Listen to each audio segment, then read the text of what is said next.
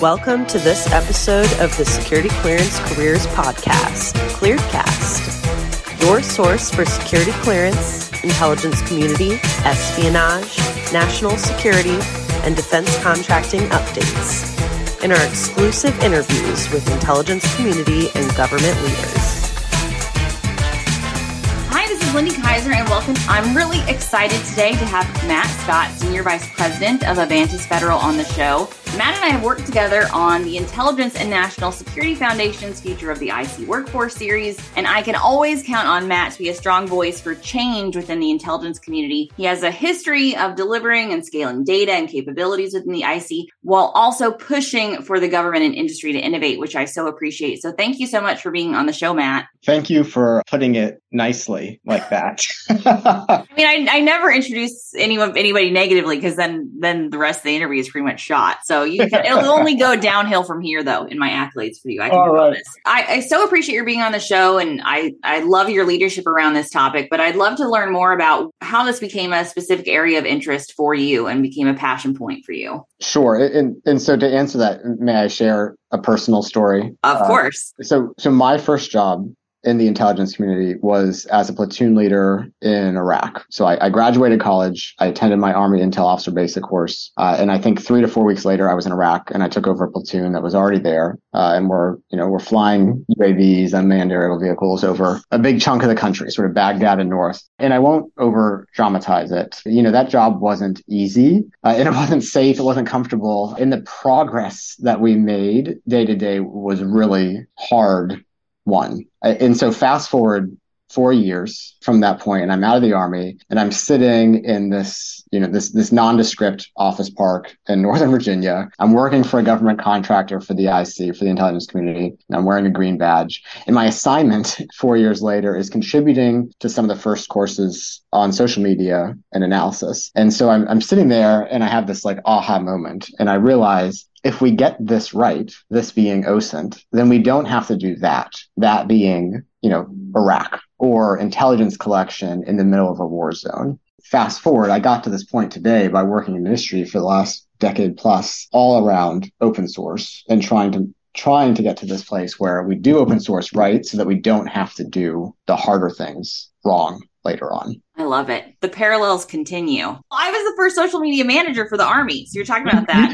You told me that. So yeah, right. I feel like when we form a company together, Matt, I am the open source version of your behind the scenes IC Army story. So we could be the yin and yang of this conversation. I know that we could actually talk about anything, but they have given me limited airtime for good reason. So today I kind of want to focus our conversation a little bit on the recent op-ed you did in the Cypher Brief, calling for a new open source leadership within the IC. So I'm going to include a link to that in the show notes so our listeners can check it out. I'm a sociologist at heart, so I generally always talk about defining the terms and framing the issues. So I did want to kind of start, if we're going to talk about open source a little bit on the show today, how do you define open source? And do you think the IC actually has a legitimate definition of what open source is? This is such a super important question, but anytime that I hear it, I go on sort of red alert. So let me answer your question, and then I'll tell you why you've now got me alarmed. Open source intelligence, it's intelligence that's produced from publicly available information. There has been a great deal of debate and hemming and hawing over what publicly available information is. But it's basically information that's been published or broadcast for the use by the public, or it's available on request to the public. It can be accessible online to the public. You could buy it or subscribe to it. You could see or hear it if you're just a casual observer, or it's made available, at a public event or a meeting. And I would include that this also includes commercially available information. And that's information that made available by a company. You can buy it, you can lease it, you can sell it. And these definitions I'm giving you, these are not Matt Scott's definitions. These are the Department of Defense's definitions, I think ODNI's definitions. So this is well-trod territory. What is it? What isn't it? But let me tell you why now you've alarmed me. And that's because we've been working on open source and trying to advance the discipline now for at least a decade myself, 2 decades plus others And this question of the definition is often a little bit of it's almost like a bureaucratic maneuver to slow down whatever conversation we're having. And I've been in, tens of conversations, meetings inside the government, inside industry, around industry. And we're starting to make progress. We're talking about tough issues, talking about the value of open source. And it almost never fails. Someone sort of leans back in their chair, sort of stretches their decades of experience comfortably in government, and they ask, well, what does this mean? What is open source? What is PAI? And then we end up admiring the problem, and progress halts, which is in a way, the story, or my version of the story of where we are with open source right now. There's the definition. It's available in 10 different official publications across the IC and DoD. And if there's a takeaway today, if you're in a meeting and you're trying to push something forward with open source and someone asks you what it is, don't let them bog you down. It's there. Move forward. We're past this. I love that answer. I mean, the red alarms, though. I'm setting off red alarms with question number 1. So I'm hoping this can be a 5-alarm interview if I play my cards right. So again, we clearly know that you don't dance around the issues. Your recent op-ed for Cypher Brief, you literally outlined the failure of open source with a call for new IC leadership. I'm just curious, do you think the IC understands the failure point it is in? And is there momentum around that belief across the ICs? Are you the only one sounding these alarms, Matt, or is the community behind you? So I think the answer to your question is yes and yes. And I am not the only one. However, there are some bureaucratic and I would argue leadership reasons why that awareness and this group of people trying to push for change haven't yet achieved it. I guess I love starting with context like you do, Lindy. I think the super important context with this conversation is the moment that we're in the intelligence community. Overwhelmed with data, we're overwhelmed by threats. Many of those threats are from new places or they're targeted at new places within our country. We're in a competition to get to the truth first with media, with big countries, with small countries, with non-nation states. And that's because of the democratization of intelligence capabilities and the commoditization of technology. But this is such a critical moment that, Sue Gordon says, and I quote this whenever I can, but she says, we've only had 4 moments of equal import to the one we're in now in the entire history of the intelligence community. And she says the first was World War II. So think, Pearl Harbor. The second is the fall of the Berlin Wall. So think end of the Cold War. The third is 9/11 and the fourth is now. And so as we're having this conversation, we're asking ourselves, why aren't we doing more with open source? I think we have to also just really take a step back and just appreciate the stakes, right? This is not a moment for the status quo. It's not a moment to sort of sit and be happy with the progress today. It's a moment for action. It's a moment to roll up our sleeves and work. And despite the fact that I think there's broad awareness that we're not doing as much as we can with open source, on this topic, we just haven't seen enough work accomplished over the last decade plus. No, and I think you highlighted that in the article. You referred to it as a secondary end, in part because it's one that no single entity wakes up thinking about. And I think I've heard you say that same phrase before. So why is that important? Do we need a single person who wakes up thinking about open source? Why can't that just be everybody in the IC thinking about open source? The short answer is because, we're in a race with our adversaries, and you don't win races with federations and with volunteer coalitions sort of deciding by committee what comes next. Quite frankly, organizationally, you don't achieve change without leadership. And we're not structured today with that leadership. And we're certainly not structured today to achieve the change that we've got to accomplish. Yeah, you're absolutely right. Like no senior intelligence leader wakes up in the morning each day and says, how do I advance the open source discipline? We have IC leaders that, the director of the CIA is by designation by the director of national intelligence is the functional manager for open source in the community. This is publicly available information.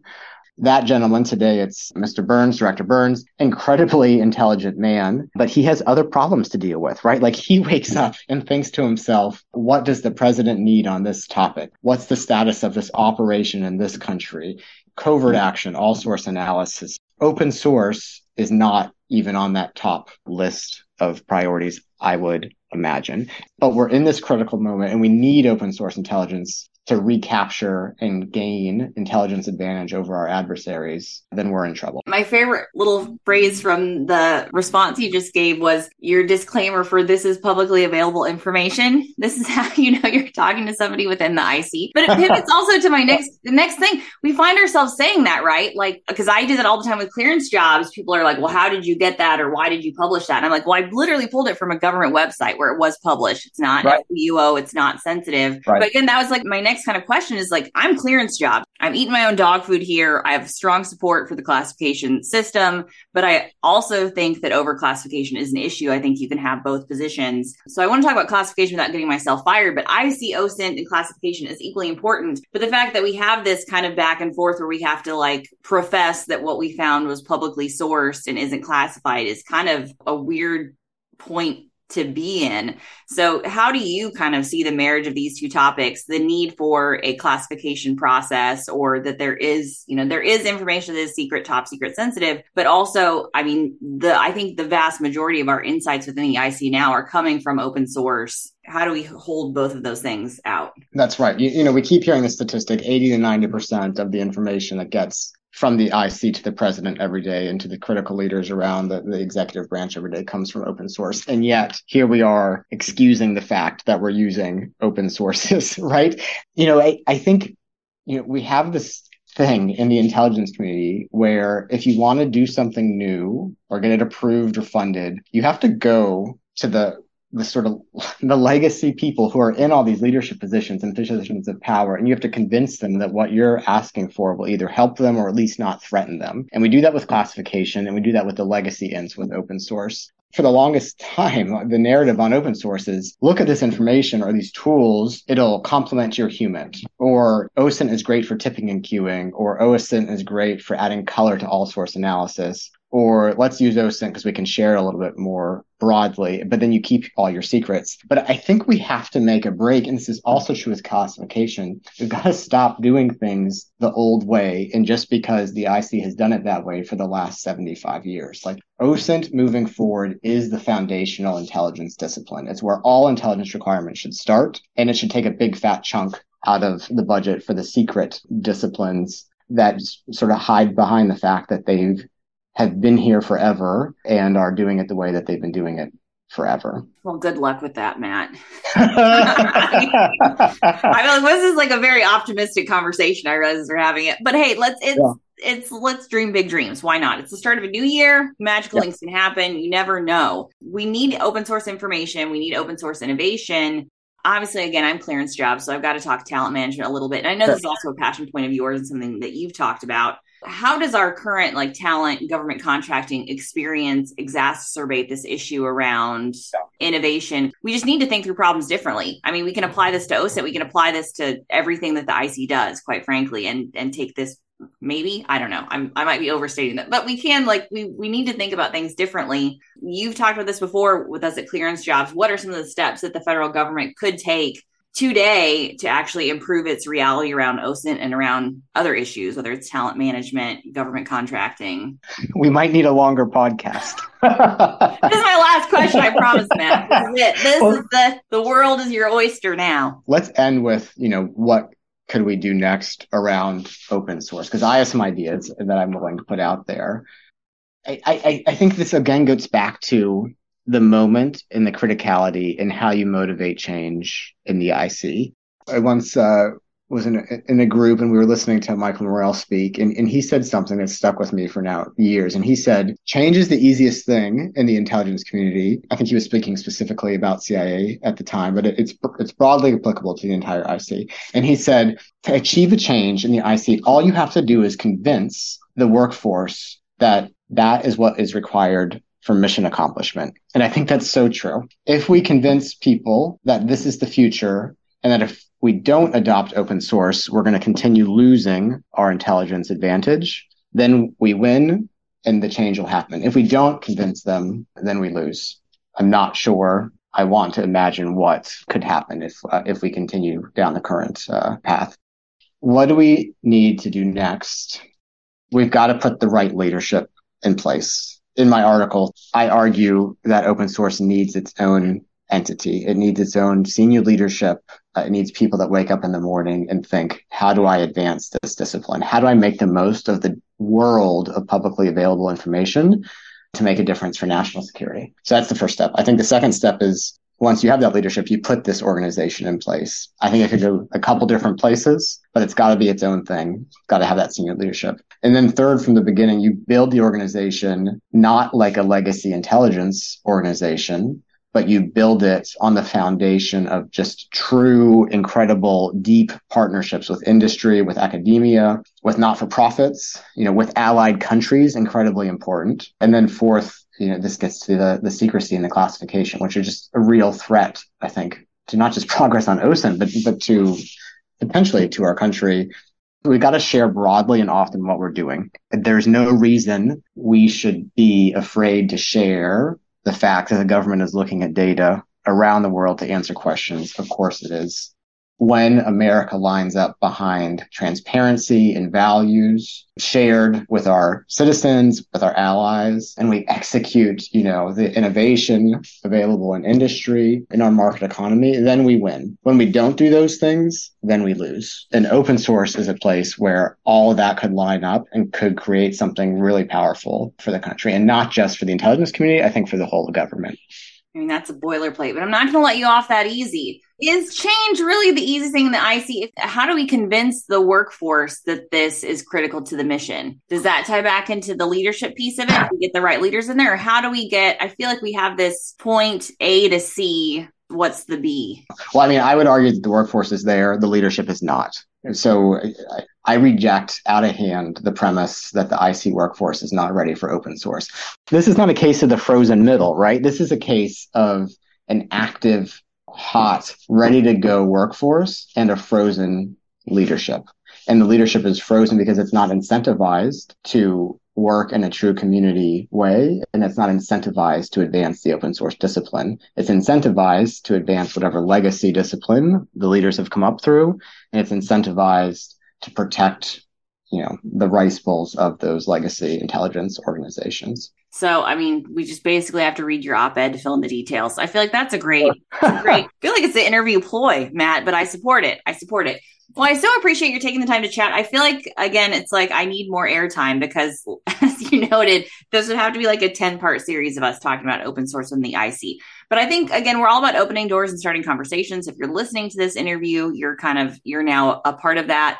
I think the more we continue to push, like I'll say at Clearance Jobs, just kind of getting news information out there, letting folks know that there is this moment and this movement happening around OSINT. I think the change could happen, and I'm always glad to chat with you and hear you and seeing you be a part of it, Matt. So thank you for being on the show.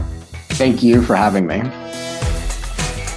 This is Katie Keller, editor at clearancejobs.com. Thank you for listening to this episode of ClearedCast. For more information on career and recruiting advice, visit news.clearancejobs.com.